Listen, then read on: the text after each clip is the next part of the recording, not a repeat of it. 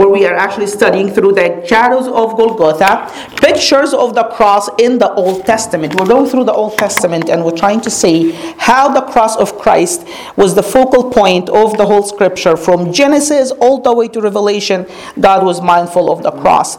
We have arrived to Isaiah 53. This is week number 3 for us in Isaiah 53. We started from Isaiah 52 verse 13. And we spent 2 weeks in these 3 verses, and now we have arrived to Isaiah 53. We're going to read verses 1 to 3 today, and we're going to just focus on that part and try to meditate and study it. Isaiah 53, 1 to 3. Here's what the Bible says. Who has believed our message or our report? And to whom the arm of the Lord has been revealed? He grew up before him like a tender shoot, and like a root out of dry ground. He had no beauty or majesty to attract us to him, nothing in his appearance that we should desire him. He was despised and rejected by mankind, a man of suffering and familiar with pain. Like one from whom people hid their faces, he was despised and we held him in low esteem. Amen. All right, we started 2 weeks ago and we said that in Isaiah 52 verse 3, if you've been memorizing, how does that, Isaiah 52 verse 13, how does that verse start? God is introducing his servant and he's saying, behold my servant. And God said after that, he shall prosper, and even though he was so disfigured, he will be so exalted highly. So the speaker in the first 3 verses that we already spoke about for the last 2 weeks was God himself introducing his servant, right?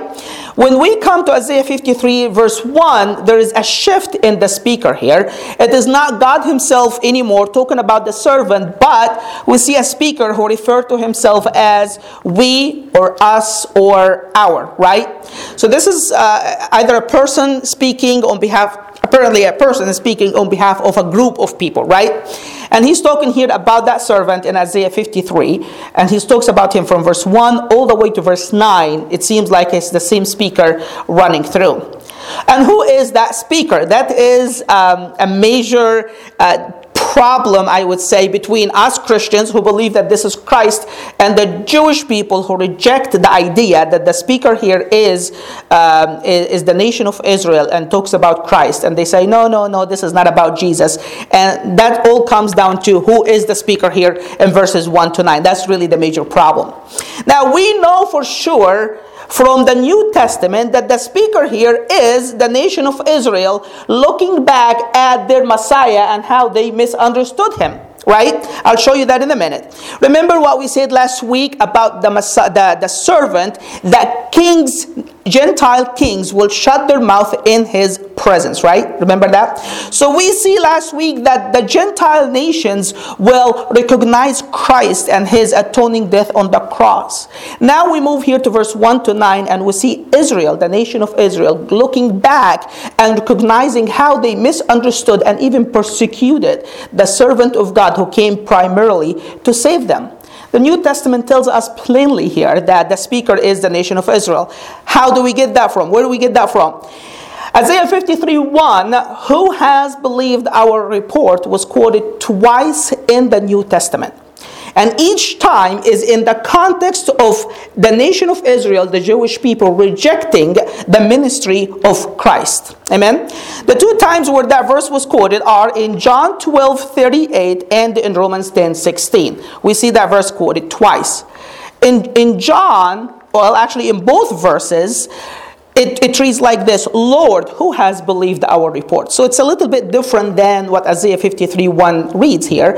The reason is, in the New Testament, both John in John 12 and Paul in Romans 10, they quoted the Septuagint. You guys remember what that is? It's the Greek translation of the Old Testament before Christ. And the Septuagint reads it like that: Lord, who has believed our report? And that's the Bible that Jesus had. The Greek translation, the Septuagint, is the Bible that Jesus had and all the disciples had. So pretty much most of the time, maybe 50% of the time, whenever they quote the Old Testament, they quote the Septuagint verbatim. So we see in John 12 and in Romans 10, both John and Paul quoting Isaiah 53:1, but they are quoted as, Lord, who has believed our report? And in both incidences, it's in the context of the nation of Israel rejecting the ministry of Christ and Christ being the Messiah. In John, look at this. In Isaiah 53:1, remember what we said earlier last week, how God will exalt the servant so high, and kings will shut their mouth in his presence, because how highly God will exalt him. So Isaiah 53 here, when it says, who has believed our report, the word report might mean how the servant will be exalted.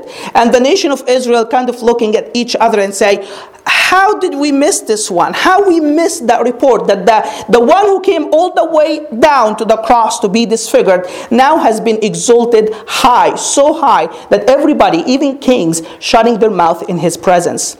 So that's the idea of Isaiah 53. John quoted that and applied that to the ministry of Christ when Jesus was displaying his glory in signs and wonders, and the nation of Israel, the Jewish people, kept on rejecting him. And it's as if John was telling us, in as much as the Jewish people of Isaiah 53:1 looked at the Messiah being exalted and say, how did we miss it? So are the Jewish people during the ministry of Christ. They also missing his glory that is being manifested in signs and wonders. Amen?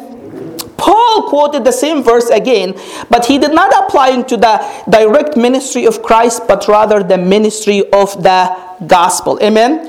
Remember what we said last week, how even kings will shut their mouth in the presence of the Messiah, and then it says, for those who never heard will hear, and those who never understood will understand.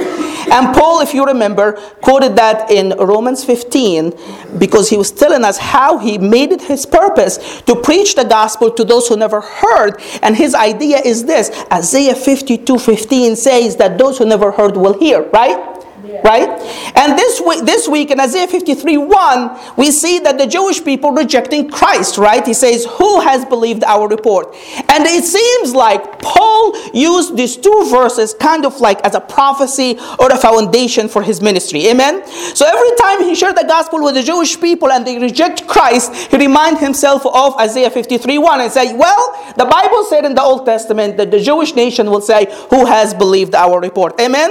And every time he'll go out and try to reach a group of a Gentile nation who has not heard the gospel, he reminds himself of Isaiah 52:15. Those who never heard will hear, and those who have never understand will understand. Amen? We see that actually pretty precise in the way even Paul quoted that in Romans chapter 10. If you go back with me to Romans 10, we're going to read verse 16. And here's what Paul said. He said, talking about Israel now as a nation, the Jewish people, and he said, but they have not all obeyed the gospel, talking about the Jewish people. For Isaiah says, now he's talking about how they reject the gospel. For Isaiah said, Lord, who has believed our report? And then if you read verse 18 in Romans 10, it says, but I say, have they not heard? Have the Jewish people never heard? No, yes, indeed, they did hear. Amen? So Paul also is kind of making a distinct between how the Gentiles never heard about the Messiah, yet once they hear, they actually obey the message of the gospel and exalt him. Now that doesn't seem to be the issue with the nation of Israel. The nation of Israel problem is not that they never heard, right? The problem is they heard, but they intentionally rejected the Messiah, and they even persecuted him. But then eventually they come to the point to realize, what have we done? You guys follow the difference between the Gentiles and the nation of Israel? Amen? So the problem with the Gentiles is that they never heard. The problem with Israel is that they heard and they refused, right? Paul tells us that, and he points again back. All of this is founded in Isaiah 52 and 53. In Romans 10, 20 and 21, look what he says. But Isaiah is very bold, and he says, I was found by people who did not seek me. I was made manifest to those who did not ask of me. What is Paul talking about here? The Gentiles, right? Because they never heard, right? That's what Isaiah said in Isaiah 52:15, that those who never heard will hear. So Paul is using that as a foundation to his ministry and explaining why the Gentiles, they never heard, but once they hear, they accept. On the other hand, look at this, verse 21. But to Israel, the nation of Israel, he says, all day long I have stretched out my hands to disobedient and contrary people. So Paul is telling us here that the problem with the nation of Israel is not that they never heard, but they heard, but they are disobedient. You guys follow me so far? So we know from the New Testament that the speaker here in Isaiah 53, 1-9 is no question the nation of Israel. No question about it. Amen? Who eventually will come to know Christ as the Messiah and kind of like, what have we done kind of attitude. Problem is, we cannot use the New Testament as a proof when you try to talk to a Jewish person and tell them that Isaiah 53 talks about Jesus, right? Because they don't believe in it to start with. So it's not going to do them any good. It do you and me very good, because we know now for sure. So we'll talk about that one other time. Just go through Isaiah 53 and see who's really the servant. But we know from the New Testament that it is the nation of Israel. And from verse 1 to verse 9, we see the nation of Israel kind of lamenting how they have misunderstood the Messiah and his mission, and even to the point that they even persecuted him. In verses 1-3, we see that they confess how the humble appearance of the servant led to his rejection. So in these 3 verses that we were just reading, it's not really talking about the cross per se.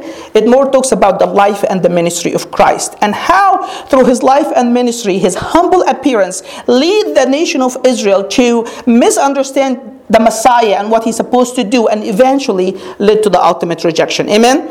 So that's verses 1-3. And then verses 4-6, we see how they contrast how Jesus is being punished for their sins, and then yet they look at him and say, oh, he's being punished for his own sins. Amen?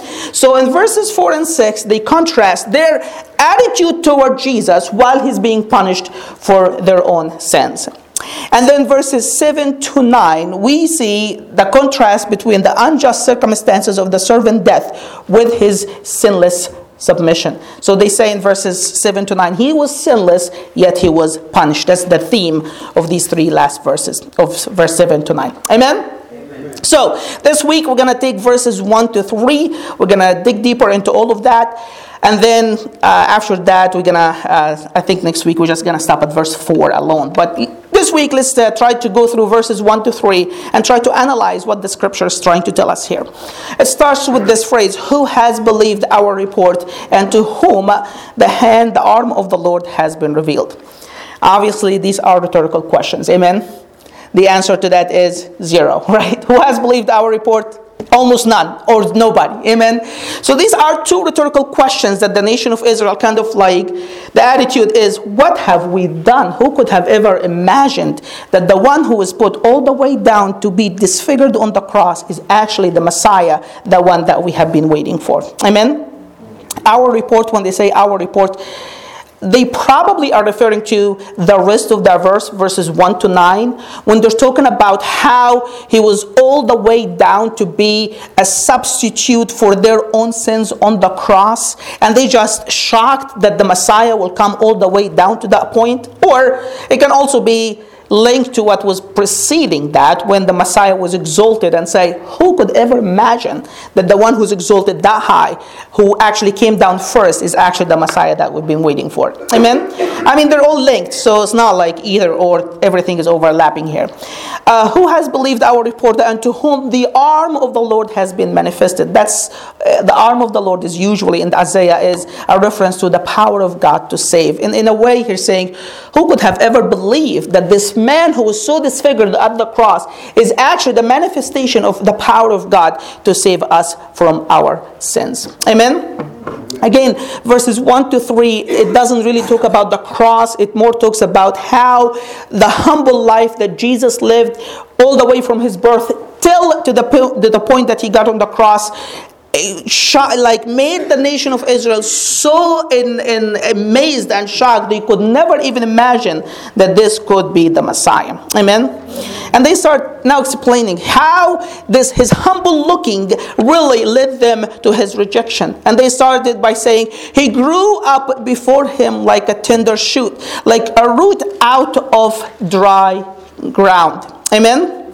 The word here for before him, a tender shoot, it's really like, the idea here is a small plant who grew on top of the other plant.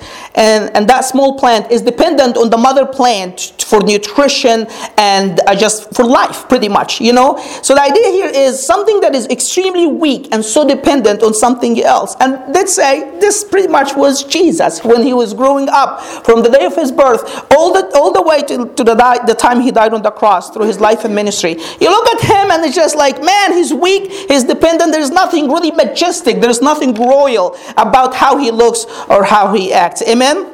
Same idea here. He was like a root out of dry ground. The idea again, when you have dry ground, is he grew up in such a hard circumstances, very tough, that you cannot even see anything majestic or royal about him. Everything about him was actually either average or really below average. Nothing really super nice or fancy about the way Jesus grew up. Amen.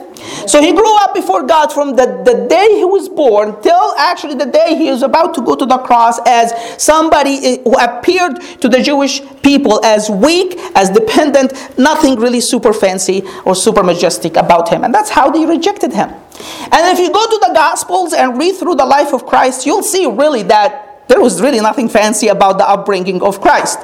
We read about him when he was really little, when they took him to the temple to consecrate him, that Anna the prophetess and Simeon the prophet, they both prophesied that Jesus is the Messiah, right? And then we don't hear about him at all till he's age 12. And then we read in Luke chapter 2 that he goes to the temple and then he's arguing and understanding and questioning the teachers. And everybody, his parents were amazed at that, right? That's 2 days out of 30 years that he started his ministry, right? 2 unique days, and the rest of the 30 years, we know nothing about him. You know why we know nothing about him? Because there is nothing to report. There is nothing unique. There is nothing unusual happened to Jesus from the day he was born till the day he actually started his ministry. If there was anything unique, I believe that the Bible would have told us, but there was absolutely nothing. A normal kid growing up in a small family in a small town, nothing to report there. Amen? Yet that was the Son of God coming in flesh. Amen? He grew up before the Father all these years like a small suckling plant that is totally dependent. He grew up before God like a root that is shooting out of dry ground. And then they continue and say, there was no beauty or majesty to attract us to him. Nothing in his appearance that we should desire him. Amen? The idea here obviously isn't that Jesus was ugly looking. Amen? They're not saying he was so ugly we couldn't even look at him. That's not the point. The point is there was nothing majestic about him. There is nothing out of the ordinary about him that makes us want to go and be attracted to him. There was nothing like that. We see that throughout the scripture, we see that they looking at Christ and not seeing that there is anything unique about him is ultimately what they led to his rejection. And when you look through the life of Christ from the day he was born, even to the day he actually started his ministry at the age 30, you'll see that. You'll see that very vividly, that there was nothing super attractive, super majestic about him. Amen? If anything, you'll see that there's a lot of factors that was against him that made him to appear even lower than your average person. Amen? Jesus wasn't middle class. Jesus was lower class person. You guys follow me? Amen? Let's look at his life and just follow. First of all, he was born, I'm going to show you how he has no appearance, no attraction, no majesty that people would look into him. Number one, he was born in a manger, right?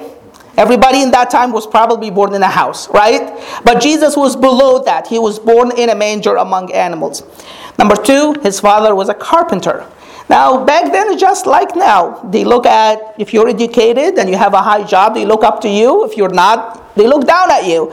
Guess what? They look down at Jesus. His father, Joseph, was a carpenter. Amen? Number 3, he grew up in Nazareth. Nazareth is a small town of about 150 people. And guess what? It's the same today as it was 2,000 years ago. You go meet somebody, tell them, where do you live? I live in Manhattan, New York. Wow. And or Los Angeles. Oh, wow. And tell them you're from London, Kentucky or something like that. It's like, whatever. Who are you? You know what I mean? So anyways, the point is, when you grow up in a small town, people look down at you. It doesn't matter what happened 2,000 years ago. It's still happening today. But that's Jesus. He was born in a manger. He grew to a lower class family. His father was a carpenter. He grew up in such a small town, 150 people. And he probably was a carpenter till he started his ministry at the age 30. And that's why in Mark 6, 2-3, when Jesus went back to his own town and he's preaching and he's teaching them with wisdom and the power of God is there, look at how the people perceived Christ. In Mark 6, 2-3, it says, many hearing him were astonished, saying, where did this man get these things from? And what wisdom is this which is given to him, that such mighty works are performed by his hands? They're so astonished at what he's doing. And look at this. Is this not the what? The carpenter, the son of Mary, the brother of James, Joseph, Judas, and Simon? Are not all his sisters here with us? And they were offended at him. Best case scenario, if we give people the benefit of the doubt when they say that, they're probably saying that he's so common that we're surprised that he has all this wisdom and all this might. Amen? I believe that they're trying also to insult him a little bit. This is not just, oh, he's average. They're saying, oh, he's actually way below average. Number one, they say he's a carpenter, right? And I don't think here they're trying to admire his creativity when it comes to wood, right? They're just trying to say he's a low-class person. And to call him the son of Mary, in that culture, you're being called by the son of your father, not the name of your mother. They might, I don't know, I'm not sure if that's the case or not, but they might be trying to insult him here, you know? But the idea is, even if they don't mean to insult him, the point is, they look at him and say, what happened to him? He was very normal, very average, nothing super unique about him. Where he gets all this power and all this wisdom from. Amen? Again, like Isaiah 53:2, there was no majesty or beauty that will attract us to him. Jesus got tired of walking. We read about that in John 4:5. He needed, in John 4:5. And then we read in Matthew 21 verse 2 that when he wanted to enter Jerusalem, he needed to borrow a donkey. Jesus didn't have his own donkey. Jesus didn't have his own horse that he can ride everywhere he goes. Amen? He's just walking everywhere. He probably could not afford the donkey or a horse if he needed to, because he was average or below average. There is nothing majestic about him. Amen? Jesus didn't have the temple tax to pay. We read that story, I think it's in Matthew 17. People come to him, it's like, hey, you're not going to pay the taxes? And they came to Peter. So Peter goes to Jesus and say, hey, they need the taxes. Jesus said, well, go cast your hook in the sea, and the first fish that comes, you're going to find the coin, pay for them and for me. Well, Jesus, why don't you just put your hand in your pocket, get the money and pay your taxes? He probably didn't have it in his pocket. Amen? Because Jesus was just your average person. Even when he was buried, he was not buried in a tomb of his own, right? Somebody else bought that tomb for him. He didn't own his own tomb. I think all of us, he probably either own or thinking about owning a tomb, right? But Jesus was even lower than that.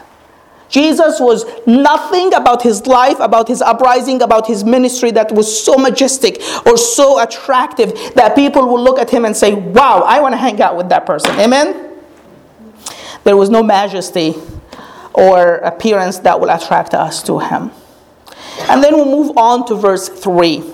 And it talks about Christ, and it says that he was despised and rejected by mankind, a man of suffering and familiar with pains. Like one from whom people hide their faces, he was despised, and we held him in low esteem.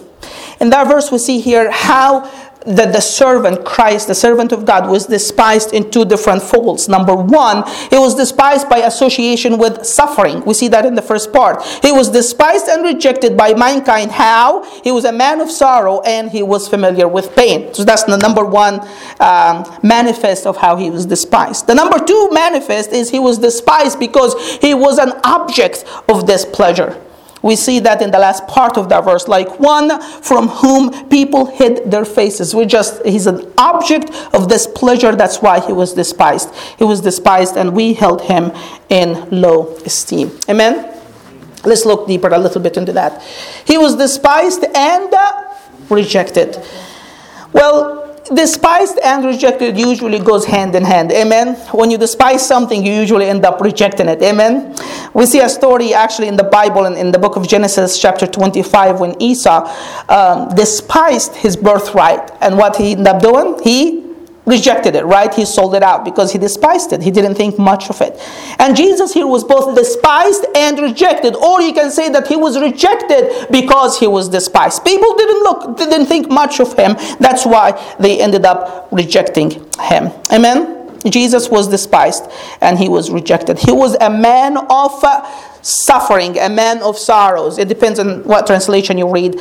But the Hebrew word here pretty much carry all this meaning. That Jesus was a man of suffering, affliction, sorrows. It can indicate physical pain. It can indicate mental pain. It can indicate both physical and mental pain.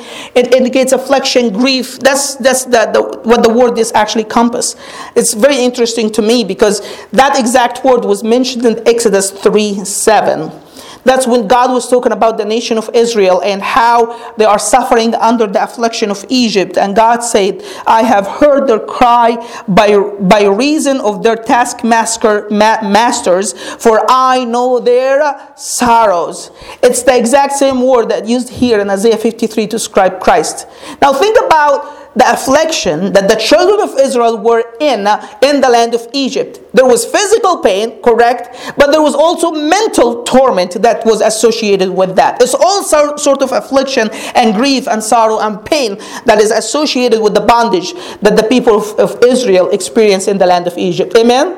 And that's the exact same word that we see describing Christ here. He was a man of affliction, suffering, pains. That's experienced all of that.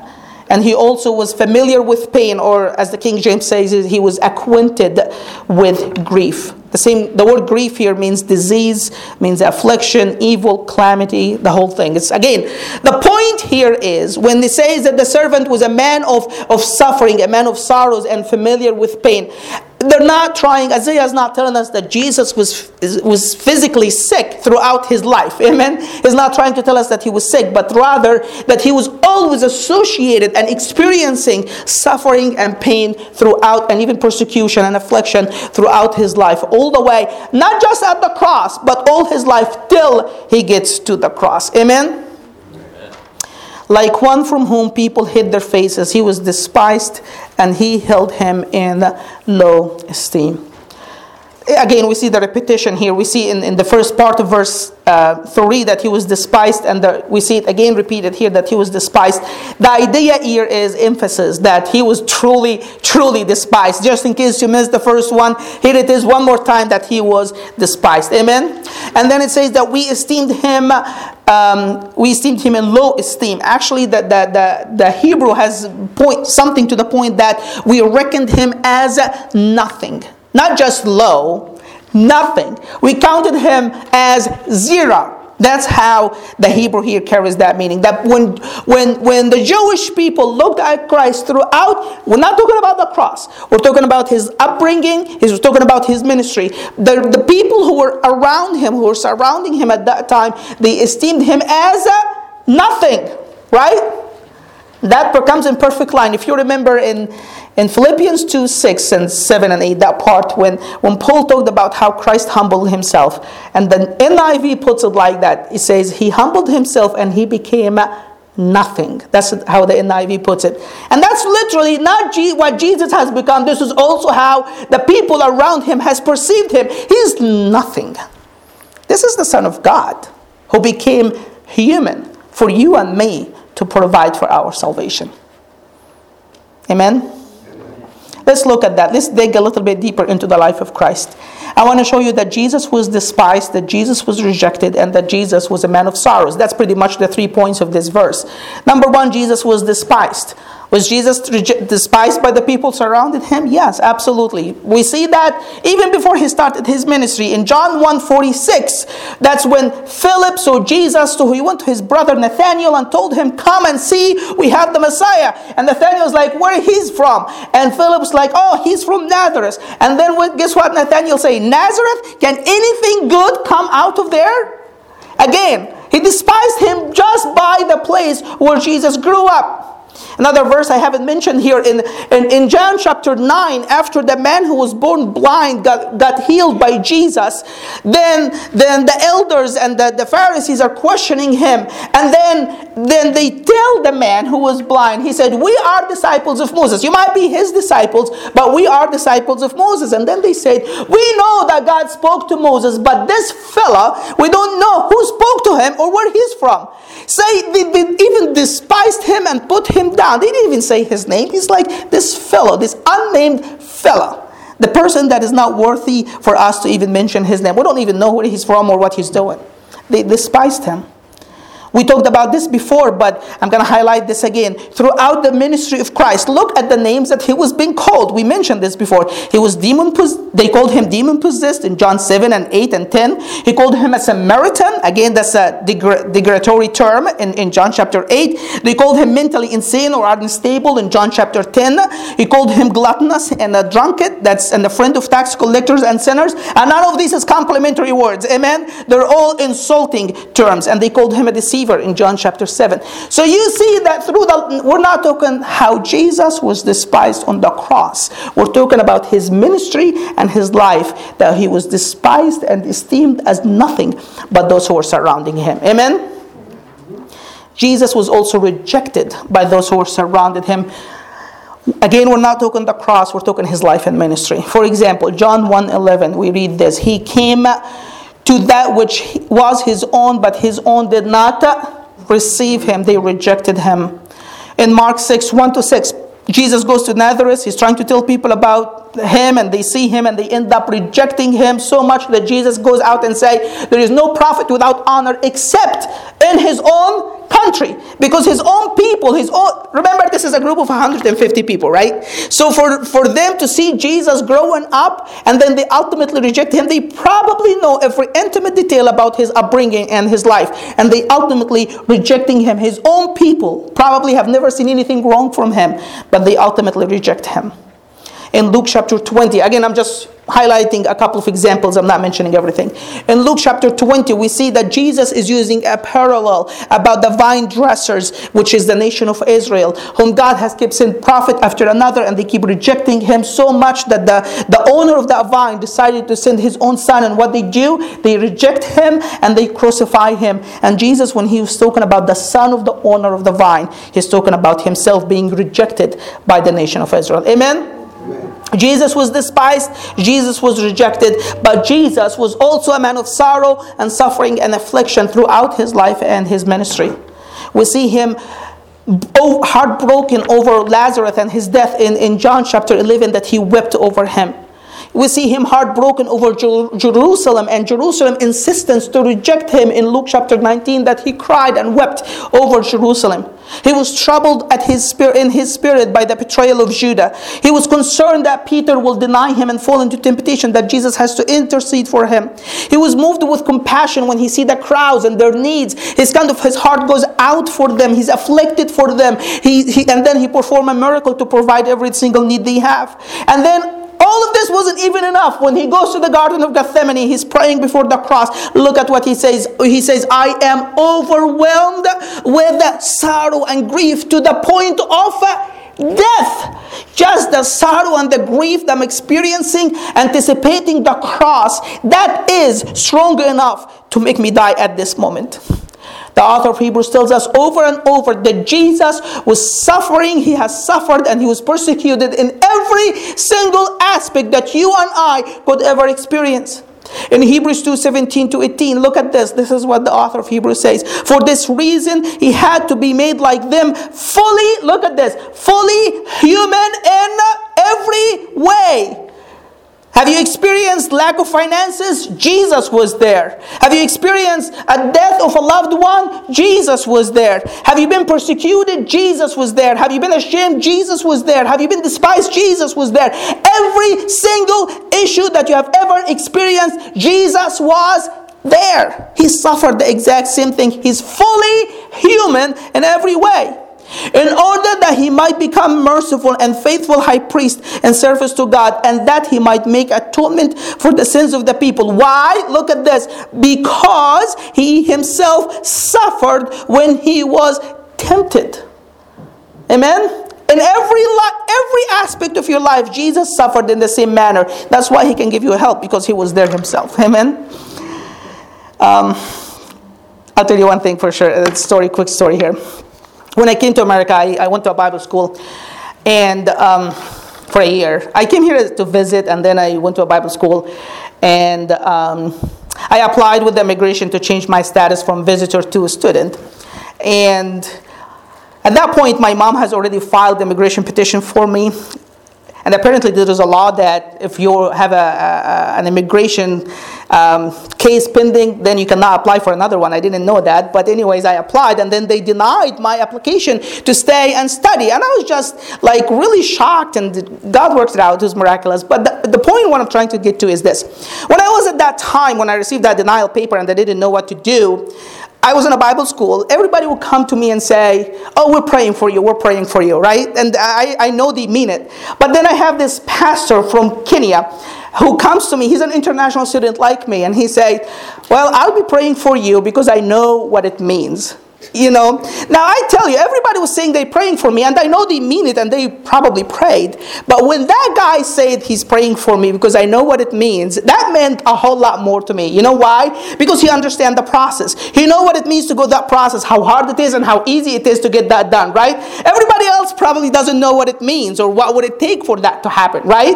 But he knew, and the fact that he knew kind of comforted my heart, because I knew this guy understand everything that I'm going through. Therefore, I know when he prays, he really knows exactly how to pray for me. Amen? And that's exactly how Jesus is for us. When Jesus intercedes on our behalf at the right hand of God, he's not interceding for, a prayer need that we bring to him as like, yeah, I know this, let me pray for you. He really says, I have been there. I know what it means. I know how heartbreaking that can be. I know that anxiety and the stress that you're going through. I have been there. Therefore, when I pray, I really know what I'm praying for. Amen? Aren't you thankful today for our great high priest, Jesus? Amen? Aren't you thankful that he has suffered in every way just like us? So therefore, he is a merciful and faithful high priest. Amen? Amen. Hebrews 4:15, same thing. For we do not have a high priest who's unable, look at this, who is unable to emphasize with our weakness. But we have one who has been tempted, again, in how many ways? Every way. Just as we are, yet he did not sin. Jesus went through every single suffering a human being can ever go through. He was a man of sorrow, he was a man of suffering, and he was afflicted with pain and persecution. Amen? Amen. That's how Jesus was through his growing up, till the day. And all of this, and then after that, he starts the cross. You would think that this is enough. Nope, that wasn't enough. After all of that, he goes to the cross to die for you and me. Amen? Let's close our eyes and pray.